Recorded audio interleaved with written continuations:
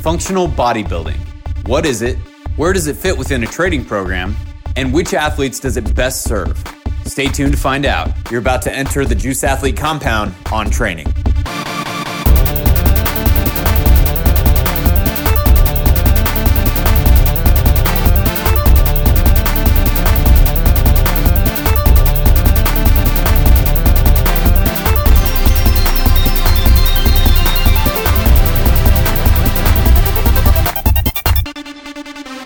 Ryan Rivera, thank you so much for joining me, man. I really appreciate having you. I mean, I feel like I always have new questions about fitness, and you always have an answer for them. Thanks for having me. Sounds like I might have an answer. Oh yeah, I'm sure you'll have plenty of answers. The main thing that I wanted to talk to you about today was bodybuilding. I feel like functional bodybuilding is almost like a buzzword now, but it's something that you are very well versed in. You have a lot of history with it, and I feel like that is kind of something that we use a lot in the Juice Athlete compound regarding programming and helping to develop athletes, get them from one stage to another.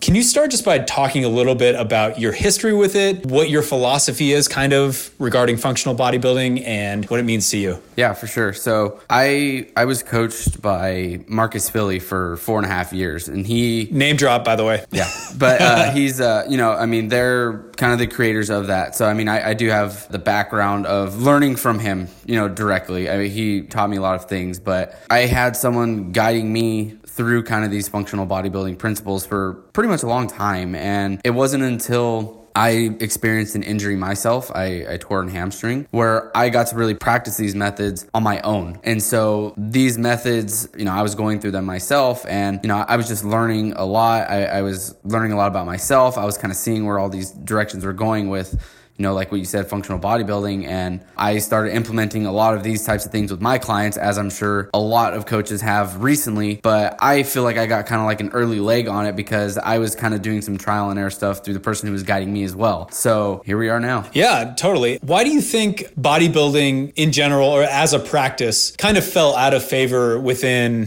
the CrossFit community or what have you? I mean, for a long time, it seemed, I can remember from like 2011 to 2013 or 14, we didn't do any bench press, yeah.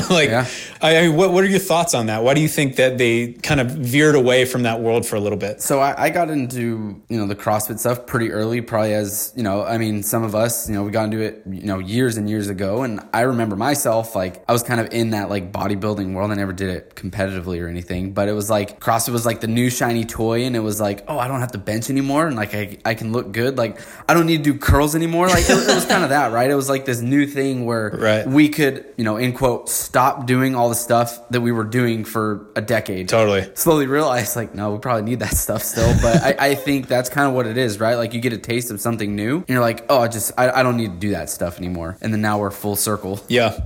So now that we have a lot of coaches and athletes embracing bodybuilding, how do you think it fits within most programs in the sport of fitness relative to other sports, in the arena of recovering from injury? How do you feel like those protocols fit in there, and kind of what do they look like, just so people get an idea of that? I think you said sport of fitness first. That's entry ticket to even express the sport in the first place. The sport of fitness, it's high rep gymnastics, it's high rep this, high rep that. And if you don't have the experience of the control, the muscular control to even do that, it's that's when, people start, oh, my knees hurt, oh, my shoulders hurt, or I slipped the disc. And, for as far as where does bodybuilding fit, dude, we can sit and do single arm rows all day, right? We're not going to do max effort for 5 minutes, but that's so low demanding versus touch and go power cleans for 2 minutes, right? We can sit and do dumbbell skull crushers week in, week out, versus ring dips for 3 minutes straight. It's the entry ticket, right? We can see how those movements can slowly start to express these higher demanding movements. And I think that's why a lot more people are slowly trying to add it in some way, shape, or form. Totally, yeah.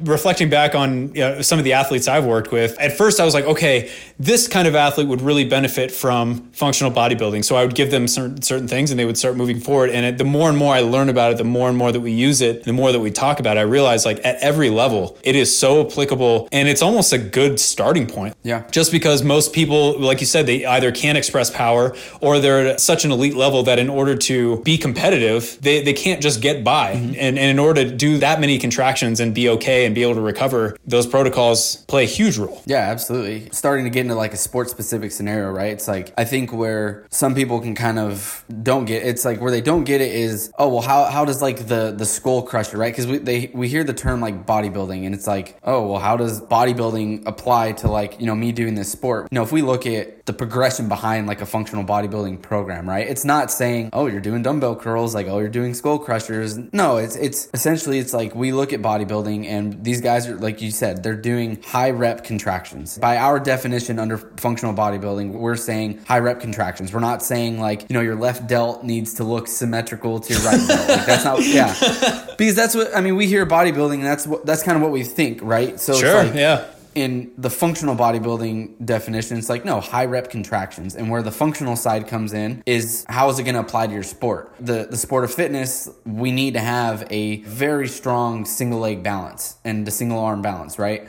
Well, how do we make that functional in this high rep fashion? That's the main difference between like, when people just hear regular bodybuilding and functional bodybuilding. Well, Ryan, if you want to get better, you just do more, right? Yeah, exactly. More cleans, more handstand push-ups. You can't do one yet and you're doing more of those. But. Yeah, I really like that you touched on that. Actually, recently, I've been training Jack, and the thing that we need to accomplish is to make him look good. So we're doing almost purely bodybuilding protocols. So to support him, I've been doing a lot of his workouts with him without any of my own goals in mind. I'm just like, hey, this is what'll work for Jack. I'll do it with him.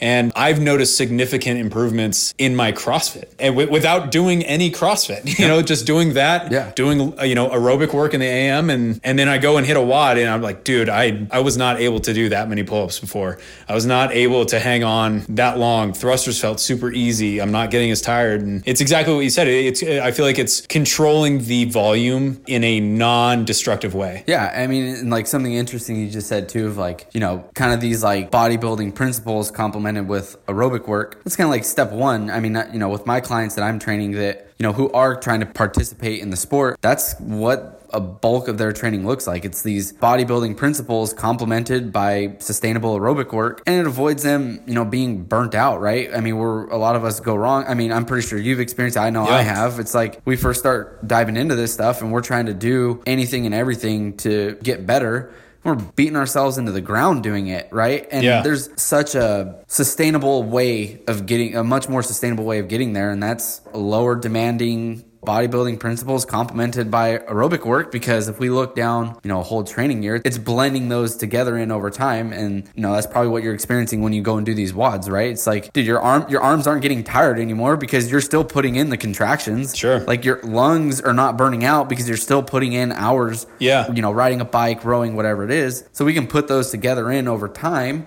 So yeah, it feels better. Obviously, you can't just do curls and half kneeling kettlebell presses and expect to get better at Fran, but it's a base to support that down the road, right? To get better at the sport, you have to do the sport, right? We're not saying that, this is going to get you better at the sport. No, it's building a base to get better at your sport. You still got to practice the sport if you want to get better at it. So if someone's trying to learn a new skill, let's say it's the ring muscle up, right? And they can do maybe one. They can't do multiple ones in a row.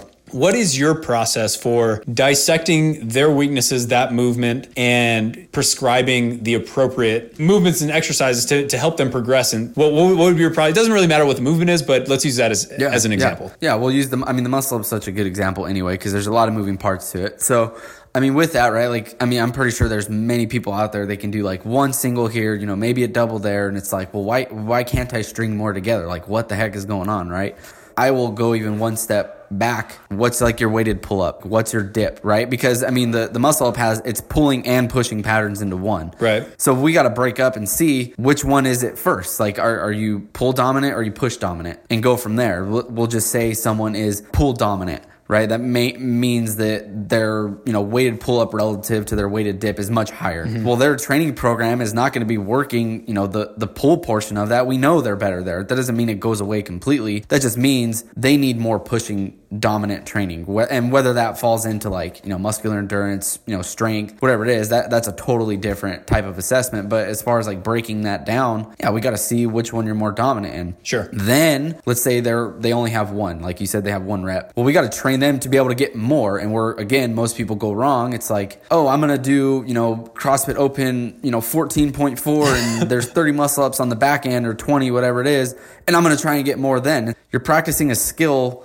that you only have one rep on while you're completely tired. Like, that's not the way we want to do it. If anything, it's like we want you to practice when you're not tired at all. Yeah. Josh, do one rep and you're going to rest 3 minutes. Like before I even have you do another rep, right? I want you to be completely fresh every single time you go and do that rep. And then over a long period of time, okay, we can add more and more and more. Mm-hmm. But the idea from starting is do it completely untired, like no fatigue at all. Yeah. So from then, once you just figure out what is pull or press dominant, how do you go into figuring out what type of hypertrophy they need, time under tension, loading? What's the next step there? Yeah. So, there's a certain range that we kind of want someone's pulling and pushing in. And I mean that's across the board, like their bench press, their weighted dip, their strict press, their weighted pull up, their 5 rep max prone row. I mean, there's just so many tests that we can do to kind of see where they're at. And let's just say someone is, strong, right? We'll just say they're strong. Maybe they can't get like 2 reps in a row. It's probably like a muscular endurance thing, right? That they don't have the endurance to pull themselves up numerous times because we already defined that they're strong. They have the strength to do it. Maybe they just don't have the endurance to do it. So again, we can look by our functional bodybuilding definition, that bodybuilding side of like muscular endurance. Well, they're not going to gain it by trying more and more muscle ups, right? Right. We need to train them in this specific rep range and tempo range to build out that muscular endurance. That way, when we throw them on the rings to do a max effort 8 to 12 months down the road, right? Again, like we were talking about earlier, they've put in the time under tension, they've put in the reps where we're setting them up for better success, right? We're not going to say that they're going to get it, but we're setting them up much better than probably what they've done in the past. Sure. Something pretty interesting is like in this, quote, like functional bodybuilding stuff, like we got to get better at the sport. Assuming this guy is like doing muscle ups, they want to do muscle ups because they're probably trying to do the sport eventually. Okay. Yeah. That's an unstable surface, right? It's completely unstable. The rings wobble around, they're swinging around. So we can even extend that progression out even longer and work them completely stable patterns first, and then even later go to unstable patterns. So like what I mean is, all right, we're going to get better at strict pull-ups on the bar. Mm-hmm. Then we're going to work ring pull-ups, right? It's a little bit unstable. Or we can even go like half and half. One hand on the ring, one hand on the bar. I mean, there's just so many progressions that can go with it and still sticking into this person's, relative time under tension range they need to be in to do multiple muscle ups. Yeah, no, it's great to hear that too, because I feel like many CrossFitters are impatient, especially with the higher skill movements like muscle ups or handstand push-ups or handstand walking or something like that. Their training age, their athletic history or lack thereof, it may be a long time. I think a lot of people expect, well, because it took this person 3 months to get a muscle up, why is it not happening for me? And it's like some people need that long progression. So it's great to hear you talk about like here's what we would do in that case. Like you go here until you prove that you can make it sustainable, and then we're moving on to the next thing.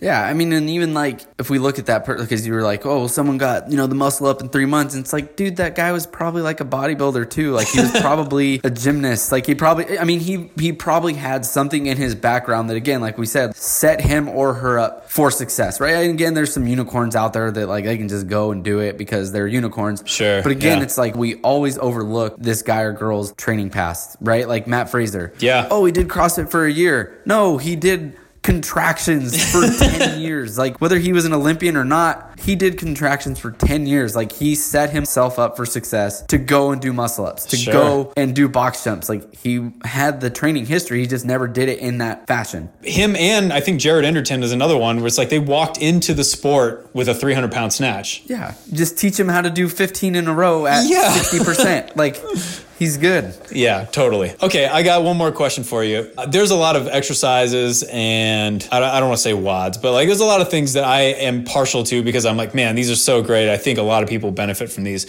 What are a couple bodybuilding pieces, movements in particular that you feel most people could benefit from if they stuck some form of that into their training? One thing that we do miss out on a lot is like single arm, single leg. We don't get enough single leg squatting. We don't get enough single leg bending, single arm pushing, single arm pulling, et cetera, et cetera. And the reason why is the sport doesn't have a lot of demand for, right? Like it's not very sports specific. I think this last year was the first time in the Open, or 2 years ago, when like we did sing like a single arm thing, right? I mean, there's been like lunging and things like that, but I mean, never something like overhead. Even though it's not necessarily sports specific, it complements all the bilateral stuff that we do, like the double leg squatting, the double arm pushing, especially when we stay kind of in that pattern for too long. It's when the shoulders starting to hurt, the elbows feeling kind of funky, things like that. So, some of these CrossFit Games athletes, right? Like even when they're going into that, like their AM session is probably like some Arnold pressing, just to, kind of bring the CNS back down and keep like that base, like to not go anywhere, right? It's not, we're not saying that that's going to get them better at their sport. Again, this is all like base of support to handle it. You can't put a value on it. Like we can always do it all day long. I mean, if someone's not competing in the sport, like I would say that the single arm and single leg stuff should be like the bulk, and like we'll save the bilateral stuff for later. I completely agree. Are there any, what are your favorite unilateral movements? Oh man. Yeah, again, like I was talking about kind of progression earlier and kind of being, more unstable, right? Like that's just something I'm so fascinated by. And right. When I say unstable, I'm not saying like, okay, we're going to do like knees on a physio ball, back like that's not what I mean by unstable. Like, I mean, there's too many. Those endo boards doing overhead squats and stuff? Yeah. Like, so when I say unstable, I mean like, okay, we're going to be doing an ipsilateral dumbbell press. We're going to do a rear foot elevated on a band squat. We're going to do one hand on a parallel, one hand on a ring push up. Yeah. Right. And, where these are not putting ourselves in, situations where we're going to end up on a gym meme page, right? Like these are building stabilizer muscles. These are things that we can do for longer periods of time without like, all right, we're doing 100 hand release push-ups per time. Yeah, totally. If someone's really good, like, do your chest, arms, back, you're gonna be sore for a few days. Like that's a lot of demand. So the more, because again, the more unstable we get, the less hundreds of reps that we can do. I mean, try doing, one arm ring push-ups for 200 reps per times. Be there for a few hours. You know what I mean? Like, yeah, I mean, I like to, slowly progress my clients to be a little bit more unstable in a way that makes sense though. Like I said, we're not going to be on those like balance boards with, a front arm rack and some arm overhead. Well, you got to do it for the gram, bro. Got to do it for the gram. But yeah, it's like one thing that I'm kind of working on right now that I like a lot is doing a rear foot elevated split squat, but the rear foot is elevated on a band. And it's still sturdy, but again, like putting that rear foot already elevated, so your front leg is already off balance. But now your back leg is off balance as well because it's on a band. You're wobbling a little bit. So it's like, it's great for stabilization. And again, you can progress the loading on there too. So you can seriously chunk out that movement for 3 to 6 weeks, just varying the loading patterns. It kind of seems like one of the benefits of this is that it gives the coach more variables to tweak. More control. You either go from doing push-ups straight to ring dips, and there's so many variables there. And it's like, this gives you little minor minutia tweaks that the coach can manipulate to make the workout even more tailored towards that athlete. The athletes, they don't have, I don't think they have too much of a problem with repetitiveness, right? Because if they're in that athlete mindset, they're like, I got to do thrusters because that's what I have to do. It's my sport, right? Like, LeBron James is fixed on shooting a basketball. Like he knows that's his sport. So he's not going to get tired of shooting a basketball. But like us recreational guys who are just going out to the courtyard and, we're shooting the ball. It's like, all right, how can I do this new layup? Like, we're always trying to look for like something new, and same thing is with fitness. So it's like, for us that kind of want a little bit more variance, like you said, we can take that same movement and just vary it in so many different ways, because right now the progression is push up, elevated push-up, handstand push-up. Yeah. No, we can do a push-up with one arm on a dumbbell. Then we can do push-up with one arm on a dumbbell, feet elevated. And then we can do like a banded push-up. I mean, we can take one movement and just extend it out for so long. Sure. And still get better at that one movement. So, yeah, you're absolutely right. Like on the coaching side of things, it just opens up so many more avenues of progressions, right? As long as it makes sense and things like that. But again, the avenue of progression, it opens up so much more. You know what? I feel like that is the perfect place to wrap things up. Thank you so much for all the knowledge bombs you just dropped. Yeah, I feel like pleasure. this type of stuff are things that people can really benefit from. And the more that they can buy into a healthy form of training, the more that they're going to stick with it. Yeah, absolutely. If people want to reach you, where should they go? So you can get me on Instagram. It's at Ryan Rivera 2 underscores, not 1, 2 underscores. Doubling down. Yeah. Yeah, double down. Email ryan@juicecompound.com. All right, man. Thank you so much, guys, for joining us. We really appreciate it. And stay tuned for the next episode of the Juice Athlete Compound on training.